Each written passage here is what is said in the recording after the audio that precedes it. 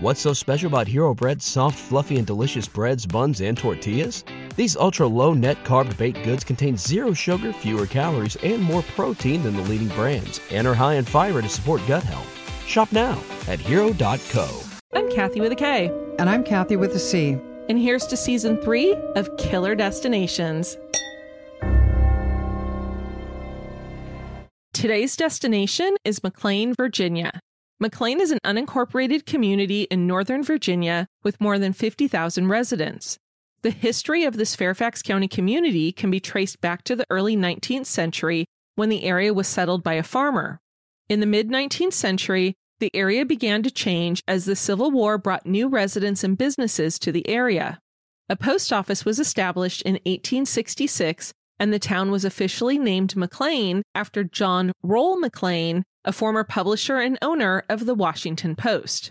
Located just 10 miles west of Washington, D.C., and its close proximity to significant government institutions like the Pentagon and the CIA, McLean is home to many diplomats, members of Congress, and high-ranking government officials. These include former vice presidents and Supreme Court justices, a Speaker of the House, and is currently home to several professional athletes. From its humble origins, in the 21st century, McLean is home to several Fortune 500 companies, including Capital One, global consulting firm Booz Allen Hamilton, and Hilton Hotels. In 2022, it was revealed that McLean was the third wealthiest city in the United States, with a median household income of $250,000. As a result, this affluent enclave is considered an idyllic place to live and work, with crime rates that are considerably lower than the national average.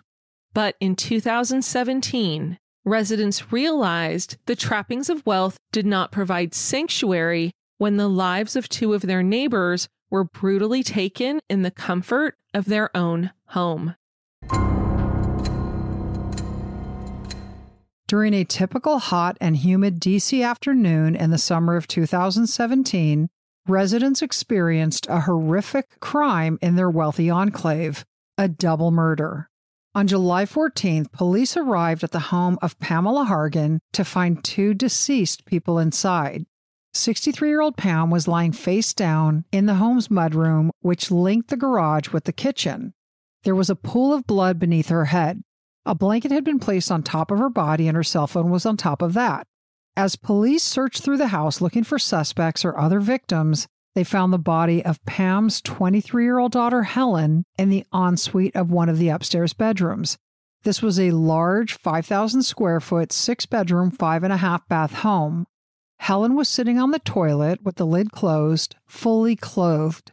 Officers knew there was trauma to her head based on the amount of blood that was present, but they couldn't see an actual wound. They also found a significant amount of blood in her mouth. Sitting between her legs was a rifle. The butt of the rifle was on the floor, and the rifle was pointing up towards her head. To police and detectives who arrived at the scene, it looked like a murder-suicide. Pam Hargan was dedicated to her family and had worked hard her entire life to build a very successful corporate career to ensure financial stability for her and her 3 girls, Megan, Ashley, and Helen.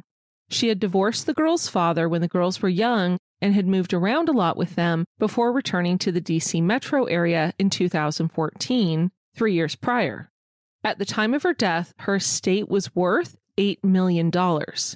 She was also very generous with her money and often spent it on her children. 23-year-old Helen was the baby of the family. She was 9 years younger than middle sister Ashley and 11 years younger than her oldest sister Megan. Helen also appeared to have inherited her mom's ambition and had just returned to McLean after completing her degree at Southern Methodist University in Dallas, Texas. At SMU, she double majored in math and management science. After finding the bodies, Fairfax County Detective Brian Byerson first went to speak with Steve Hargan, Pam's ex-husband. He told Steve that Pam was shot twice in the mudroom and that Helen had a gunshot wound to her head that appeared to be self-inflicted. Steve immediately called their other 2 daughters, 34-year-old Megan and 32-year-old Ashley, to come to his house, where he broke the news that their mother and youngest sister were dead. Megan and Ashley were devastated. Detectives spoke with Megan and Ashley, wanting to know if there had been any problems between their mom and sister. Both sisters told detectives that Helen had been depressed ever since she returned to Virginia. Ashley also told detectives that she knew Helen had thoughts about suicide and self-harm, but she couldn't imagine Helen killing their mother and then herself. Oldest sister Megan was particularly freaked out about what happened at her mother's house because Megan and her 7-year-old daughter were living there while her husband was deployed with the military. She told Detective Byerson that when she left the house around 1:30 that afternoon, Pam and Helen had been arguing and that Helen was incredibly angry. Megan said since coming home from college, Helen had been angry all the time and seemed to be struggling emotionally. But she echoed Ashley's statement that she couldn't imagine Helen committing a murder-suicide. Megan also told detectives it was her fault the rifle was in the house in the first place, and that her mother and sister might have been attacked. The day before their deaths, Megan had called 911 to report 2 suspicious men walking around the neighborhood. To her, it looked like they were casing the houses to rob them. The 2 men in the neighborhood were the reason she'd taken the rifle from its hiding place up to the main floor of the house. It was a .22 caliber rifle that belonged to her husband. Pam allowed her to bring it into her house just until Megan and her husband moved to West Virginia. Megan said she and her husband had just closed on their house the day before Pam and Helen were killed. Later that night, after speaking with Steve Hargan and his daughters Megan and Ashley, police spoke to reporters about the murders. Fairfax County Police Major Ed O'Carroll, Kath, you recognize that name? I do recognize it. He was the point person on the episode that we've done on the shopping cart killer who allegedly murdered people in both Virginia and Washington, D.C. I got the baby bar. I know alleged is important. Anyway, Major Ed O'Carroll told reporters that 2 residents were discovered dead in their $1 million McLean home. Major O'Carroll described the deaths as domestic violence at its worst and told reporters that the victims died because of a murder-suicide. The next day, Fairfax County Police Department issued a statement that said, detectives worked through the night and now have determined the identities of the decedents as well as the sequence of events leading to their deaths. 23-year-old Helen Lorena Hargan shot her mother, 63-year-old Pamela Denise Hanson Hargan then shot herself. The Office of the Chief Medical Examiner will conduct autopsies today and will make official determinations as to the cause and manner of death. Detectives wanted to reassure neighbors that the 7-year-old child was not at home at the time of the incident and is safe with her mother. Also, all of the family dogs have been accounted for. Detective Byerson spoke with Megan again to find out why her mom and sister had been fighting the day they died. Megan told police that while Helen was at SMU, she had a part-time job as a waitress. It was at this job that 23-year-old Helen met and began dating a co-worker, 30-something Carlos Gutierrez. They were serious and planned to live together before Helen returned to Virginia. Megan told Detective Byerson that several months before Helen moved back, their mother had started looking for a house to buy for Helen in Northern Virginia. But Megan said that Pam did not approve of Helen's relationship with Carlos. And although Helen and Carlos were not engaged, they were talking about it, and Helen wanted him to move to Virginia to be with her. On the morning they died, Pam told Helen that she had canceled the contract on the house she purchased for her because she believed Helen was going to try to move Carlos into the home despite Pam's objections. On the day of the murders, before the coroner had a chance to remove the bodies, Detective Julia Elliott and forensics investigators began combing through the house. Detective Byerson also requested that the victims be tested for gunshot residue on their hands, and then added Megan to that request since the gun belonged to Megan's husband and she'd been in the house that day. Looking for evidence, Detective Elliott started in the mudroom where Pam Hargan was killed. She immediately noticed 2 things. The first was the blanket lying on top of Pam. It looked like it had been carefully placed on top of her, as if the killer had placed it there as an act of remorse, and it was too hard to look at what they'd done to her. The second thing Detective Elliott noticed was Pam's cell phone, which was on top of the blanket, obviously having been placed there by her killer. Detective Elliott then went upstairs to the ensuite bathroom where Helen's body was found. She noted that Helen had a lot of blood on her face, and it was impossible to see an entry wound. There was also a lot of blood on the floor, but the rifle itself had very little blood on it. The rifle case was inside the bathroom, and the detectives sent it with the rifle to the lab to see if there were any usable fingerprints or DNA on them. Downstairs in the basement, Detective Elliott noticed bookshelves with a large number of photo albums placed on the shelves. She started looking through them, and to her surprise, tucked inside one of the photo albums, she found a bunch of loose documents. They were bank statements and a spreadsheet with the passwords and security verification details to unlock all of Pam's accounts. I thought this, Kath, when I was reading this, that's an interesting place to find it, and I'm kind of surprised the detective did. Yeah, it's funny. She actually said that she was going through the photo albums because she wanted to see what her victims looked like in life. Oh, okay. But I actually think it's kind of a brilliant place to hide something Totally like that. brilliant. She should have gone through more of them and looked for money. Right. Or maybe she did. She walked away with a couple hundo in her pocket. However, Detective Elliott couldn't take the documents as evidence to figure out if they held any meaning because their search warrant signed by a judge did not include financial documents. So she photographed the bank statements and spreadsheet and put them back in the photo album.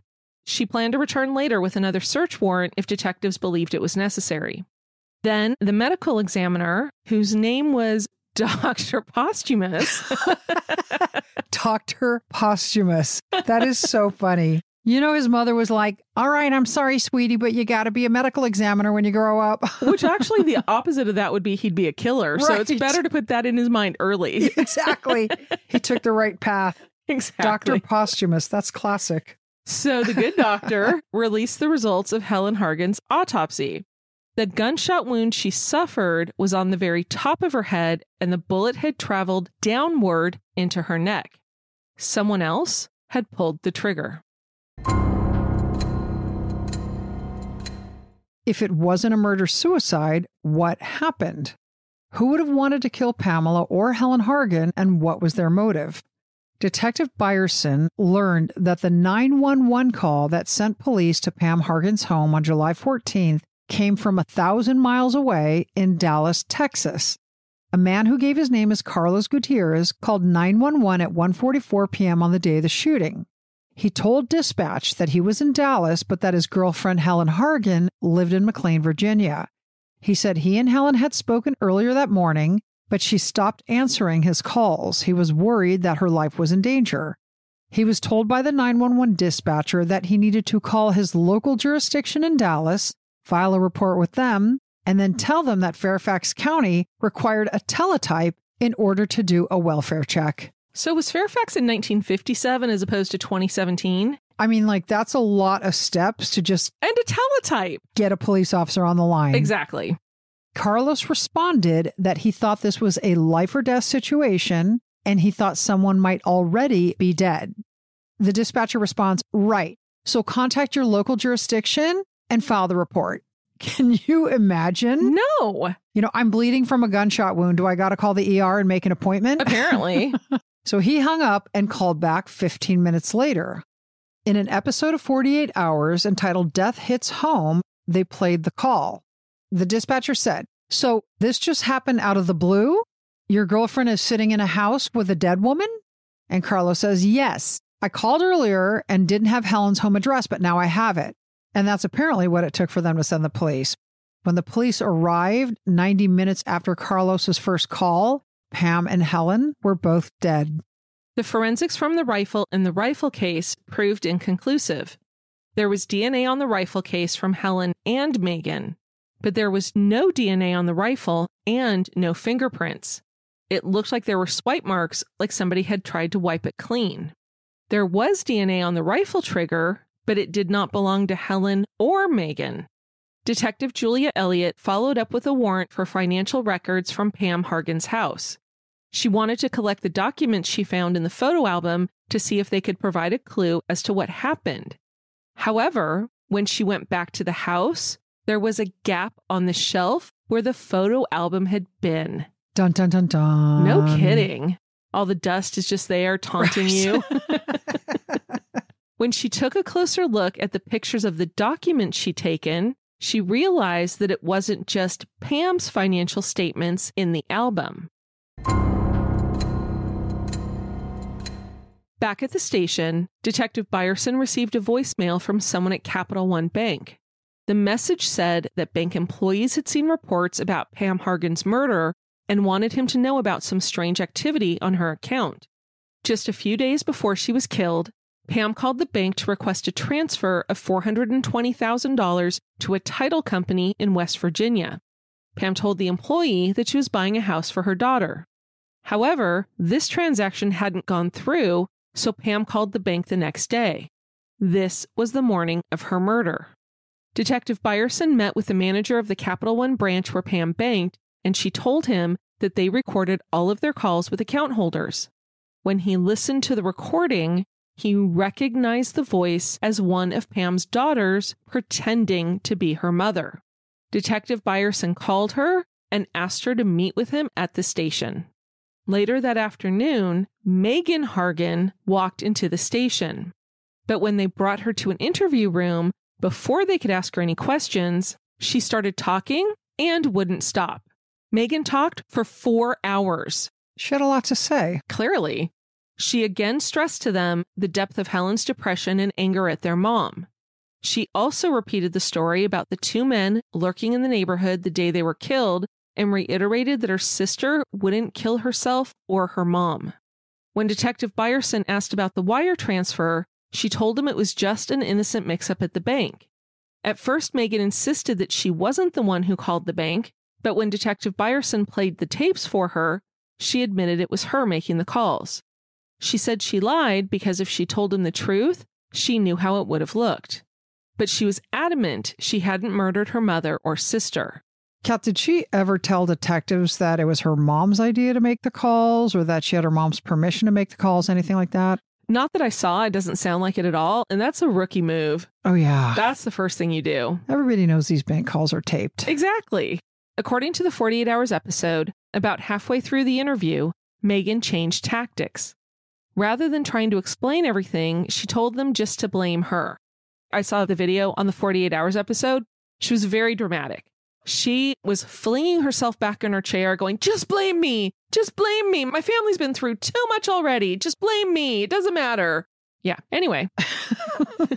But she then agreed to take a polygraph, and she actually took one 3 times and failed each time. Even though there were no other suspects and they had a financial motive, detectives had no evidence to back up what they were thinking. So they got back to work to find out what happened on the day Pam and Helen Hargan were killed. 1 year later, the case was still unsolved because they had insufficient evidence to prove that Megan was the killer. In a WUSA 9 article by journalist Peggy Fox, Pamela Hargan's sister, Tammy North, was frustrated that there had been no arrest since her sister and her niece were killed more than a year ago. Neither Megan nor Ashley had been named a suspect, and Megan and her daughter had moved out of state just a few months after the murders to join her husband in West Virginia. Megan and her husband had used a VA loan to buy a house there. No funeral services had been held for either Pam or Helen. Their former home remained vacant. And Kath, I saw somewhere that it was sold a little over a year later for like $1.375 million, and this is 2018. Anyway, just a week prior to the year anniversary of their tragic deaths, an estate sale took place at Pam Hargan's McLean home and attracted hundreds of buyers. Have you been to one of those? It's kind of depressing. Not when it's so quickly after someone's death. Yeah. Actually, the most depressing thing I ever went to was an estate sale due to a foreclosure. Oh, those are sad. Yeah. And I remember like walking through the house and seeing like baptism certificates of the kids on the wall. Oh my gosh. Super depressing. Like basically the feds came in and shut locked everything down. Yeah, it was a big deal. But anyway, it would take almost 18 months of investigation before the Commonwealth's attorney had enough evidence to prosecute. On November 9, 2018, 35-year-old Megan Hargan was arrested at her home in West Virginia. Police announced they found gunshot residue on both of Megan's hands, and the angle of the ammo that entered Helen's skull was not consistent with the self-inflicted gunshot wound. And when investigators searched Megan's West Virginia home, they found the missing spreadsheet of Pam's bank account passwords that Detective Elliott had been looking for. Megan Hart had pleaded not guilty to the murder charges, and almost 3 years after her arrest in 2021, she went to trial. Bonjour, parlez-vous français? Me neither, despite the fact that I paid for it in college, which is why I need Rosetta Stone, and so do you. As you all know, I've used Rosetta Stone in the past for my German, and it's wonderful. And in fact, my niece is going to be studying abroad this fall, and she's going to be using Rosetta Stone so that she can learn the language and have a much more enriching experience while she's abroad. Rosetta Stone has been the trusted expert for 30 years with millions of users and 25 languages offered. And they have speech recognition, which gives you feedback on your pronunciation. They also have 2 different options available to use it. It's available both on your desktop and through an app. Don't put off learning that language. There's no better time than right now to get started. For a very limited time, Killer Destinations listeners can get Rosetta Stone's lifetime membership for 50% off. Visit rosettastone.com/today. That's 50% off unlimited access to 25 language courses for the rest of your life. Redeem your 50% off at rosettastone.com/today today. What's so special about Hero Bread's soft, fluffy, and delicious breads, buns, and tortillas? These ultra-low net-carb baked goods contain 0 sugar, fewer calories, and more protein than the leading brands, and are high in fiber to support gut health. Shop now at hero.co. According to an article in the Washington Post by journalist Justin Juvenal, the Fairfax County prosecutor built a case that relied primarily on circumstantial evidence. During opening statement, prosecutors contended the tragedy was set in motion a month before the July 2017 murders. Megan falsely used her mother's bank account to prove she had the money to put a bid on a house for her family in West Virginia. So what she had done, Kath, is she had taken her mother's bank statement and she sort of recreated it with her name on the statement. That makes sense. At the time, Megan had just $30 to her name.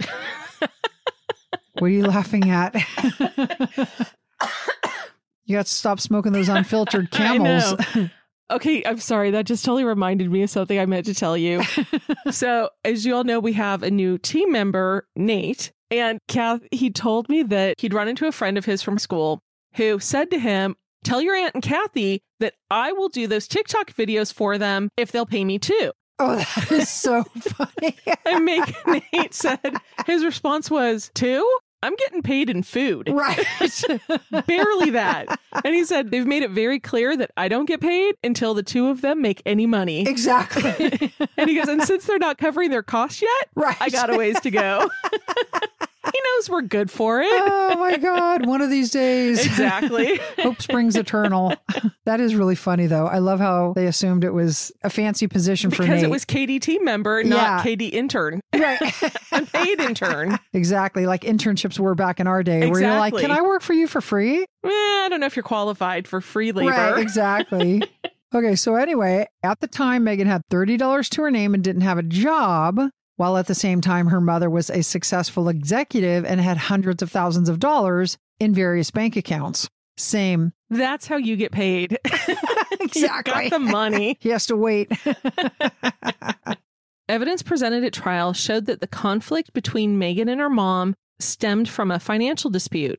Megan, who was buying a house in West Virginia, resented the fact that her mother, Pam, wasn't helping her financially, but at the same time was buying a house for her sister, Helen. Do you have any idea, by the way, why that happened? I never read anything anywhere that said that, but I do have a theory. Okay. Ready for my speculation? Because this is what we do. It is what we do. So Megan, as we said, was 11 years older than Helen. Right. And so I'm wondering if back when Megan was getting out of college or finishing training or, whatever route she had decided to take, her mom had offered something similar and it might have been pissed away. Yeah, right. Might have been squandered. Oh, that's interesting. That's just kind of my theory. Or maybe Helen was the youngest and she was the favorite one and she just graduated with a double major. That was kind of fancy. Which the youngest should be the favorite. So I'm okay with that theory. Okay, yeah. Yes, it is. You said it. You know it.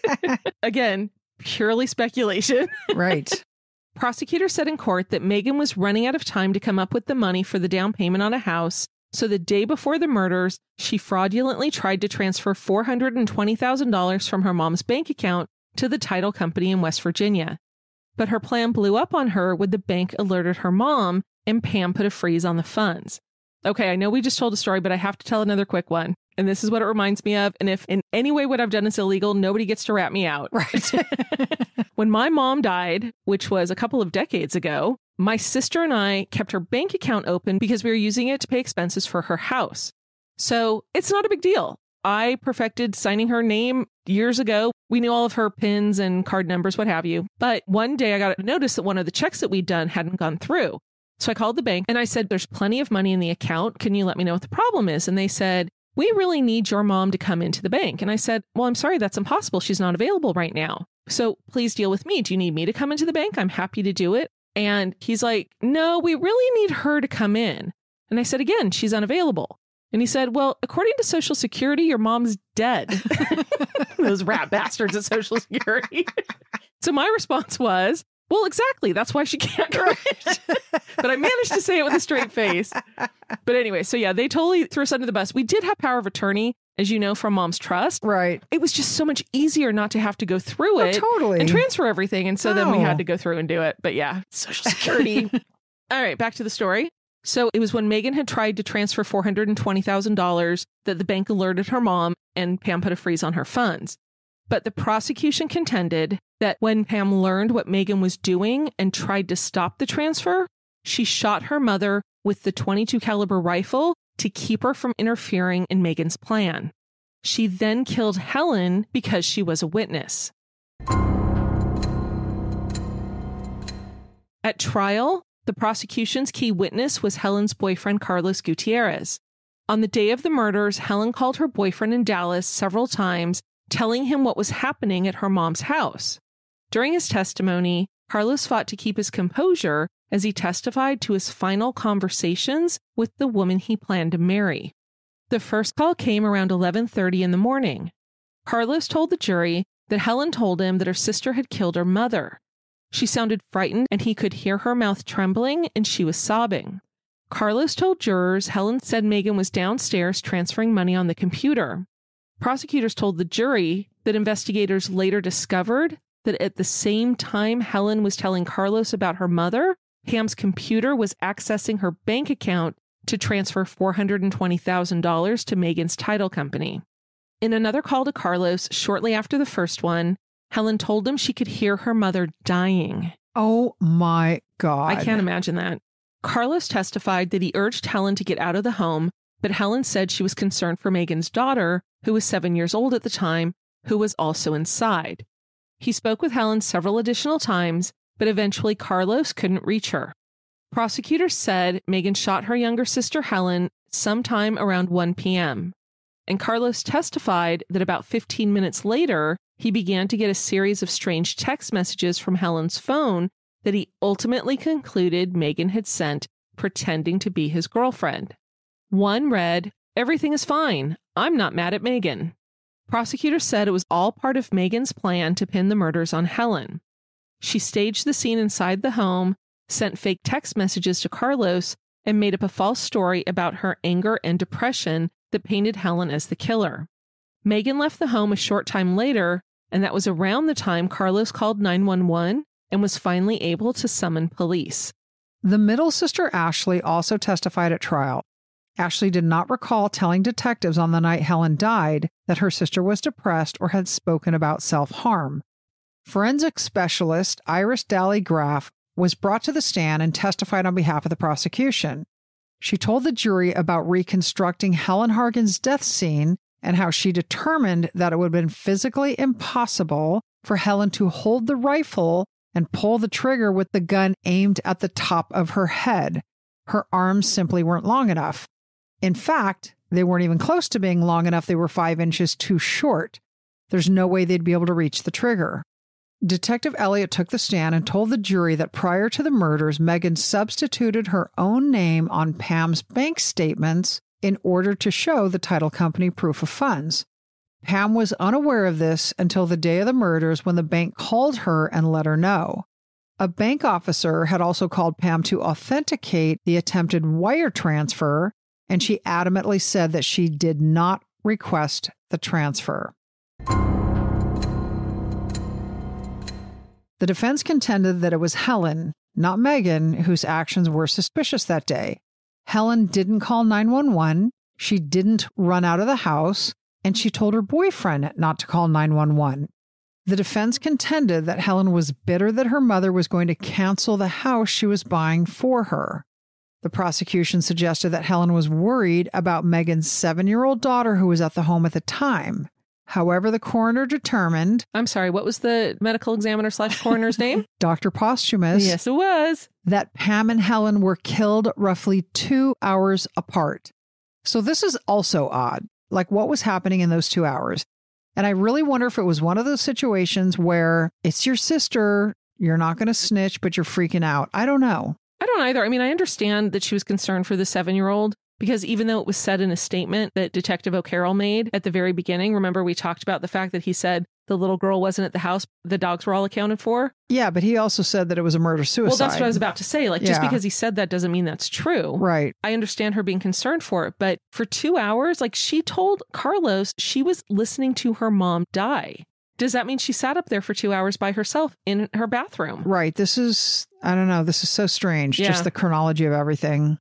Also, Helen's body didn't show any signs of a life and death struggle, and Ashley was presented as a liar. Remember, on the stand, Ashley said she did not remember saying Helen was depressed or wanted to hurt herself. The defense pointed out that during Ashley's testimony, she said 150 times that she couldn't recall something she said to the police after the murders. That's a lot. Like, is it trauma? I was just thinking that, like, you know, she could have been on autopilot. Yeah. Obviously, her sister and her mother are dead. That's a, big deal. And remember, this is 4 years after her mom and sister were killed. The defense also presented an expert who testified that while Helen's arms weren't long enough to reach the rifle trigger, her legs were. This bolstered the theory presented by the defense that Helen was able to shoot herself by using her toe.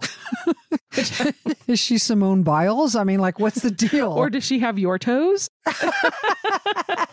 Dude, when I was in like 6th grade, my friend Jennifer's parents rented the beach house and they're like, come spend the night, Kathy. And Jennifer was like super fun. We had a good time together, but every so often I would just taunt her. And I remember like picking up a cookie with my toes and oh my God, throwing it at her across the room until I like it smacked her in the forehead. And she was so mad. And her mother was like, good God, what did you just do? And she looks at my feet and with my long toes, and suddenly I felt naked, like you were so exposed. Like, it's like her mom, her dad, like everybody was looking at my toes and being like, oh, Jesus, they're so long. Because nobody had ever seen that happen exactly. before. I was like, oh, geez, note to self, don't throw any cookies with your feet. Exactly. Okay, so anyway, in a surprise blow to the prosecution, their expert witness, who testified about the impossibility of Helen's arms reaching the trigger, conceded that Helen's legs were long enough that they could have reached the trigger. Megan Hargan didn't testify in her own defense. So, Kath, just out of curiosity, how are you picturing this? Megan not testifying? No. I'm kidding. You're like, I imagine her sitting there quietly at a counsel table. Exactly. Well, unless she's Erica Jenkins and she's flipping a lectern over. Right. But, there you go. But honestly, I can't, because I'm not even sure if my toes were long enough that I'd be coordinated enough to get my toe on the trigger, because her head had to like be her head. So you're picturing like her waist, sitting on the toilet. Yep. Bending over at the waist. Gun barrel on the top of her head. Right, because remember, it went straight down through her neck. Right. And then her toe does the damage. Exactly. So I honestly had a really hard time figuring that out. And still to this day, don't know. Okay, here's a funny thing. When I first pictured this in my head, I pictured her sitting up on the toilet. That's why I said Simone Biles, like putting her leg above her head. Oh I didn't think about that.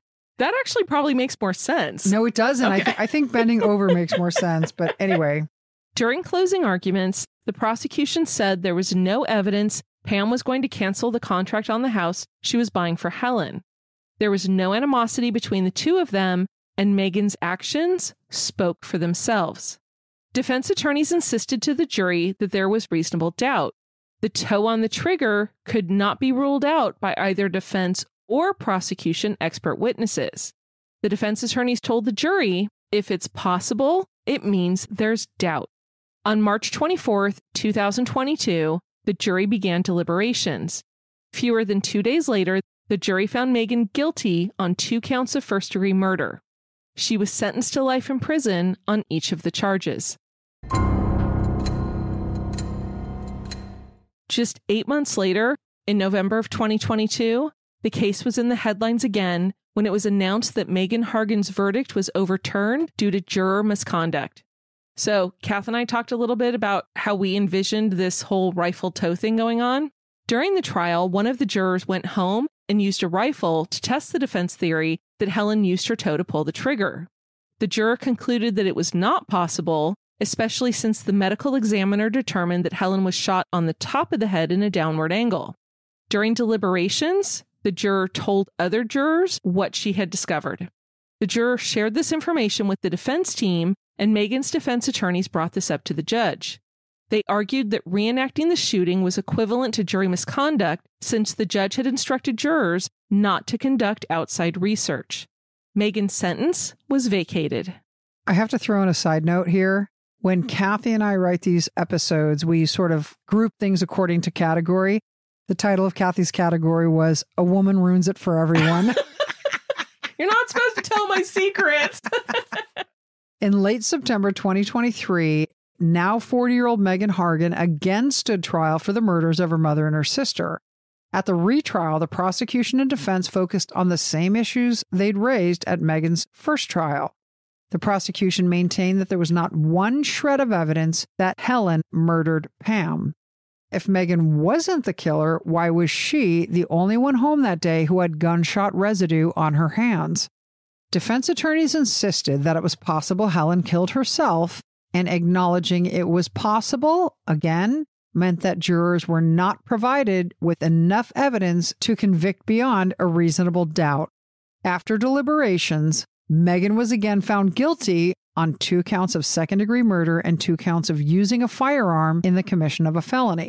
In a statement, Fairfax County Commonwealth's attorney, Steve Descano, said, "When the first conviction was vacated, I promised that my office would continue to fight for justice for the Hargan family and for the community, and today we have obtained that outcome.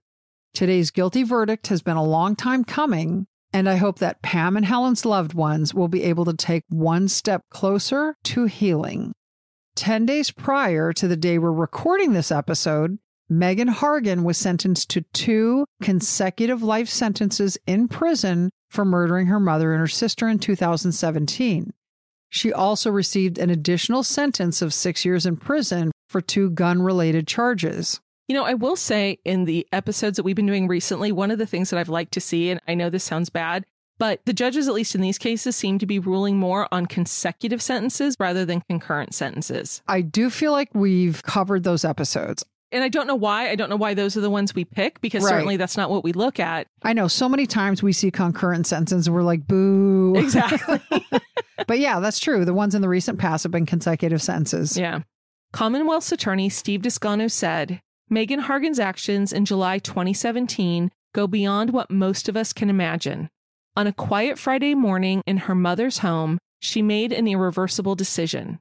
One that would devastate her family and tear the community apart. First-degree murder is the most serious offense you can be convicted of in Virginia, and today's sentence reflects the gravity of Megan Hargan's crimes. Thanks for listening. We hope you enjoyed the episode. We are going to have an episode coming up on Patreon that is open to everyone. That's something we're able to do for Patreon. Not only the paying members will get their content, but we can do something else for everyone. And that's where we are going to put it. And we will let you know. And for our paying Patreon members, you're still going to get your bonus episode. Correct. And the bloopers, because you're helping us cover expenses. Almost. We're not there yet. We're not there yet. Well, do expenses include our salaries for us? Because it's been 2 years. Yeah, no, I'm sorry. We do not get any salaries. If we're doing this a year from now, we got to take a serious look. Exactly. We have to seriously reflect on what we're doing. I agree. Anyway, but we will, in the meantime, enjoy this very much. So thank you very much. And please download. Download, listen, delete. Boom.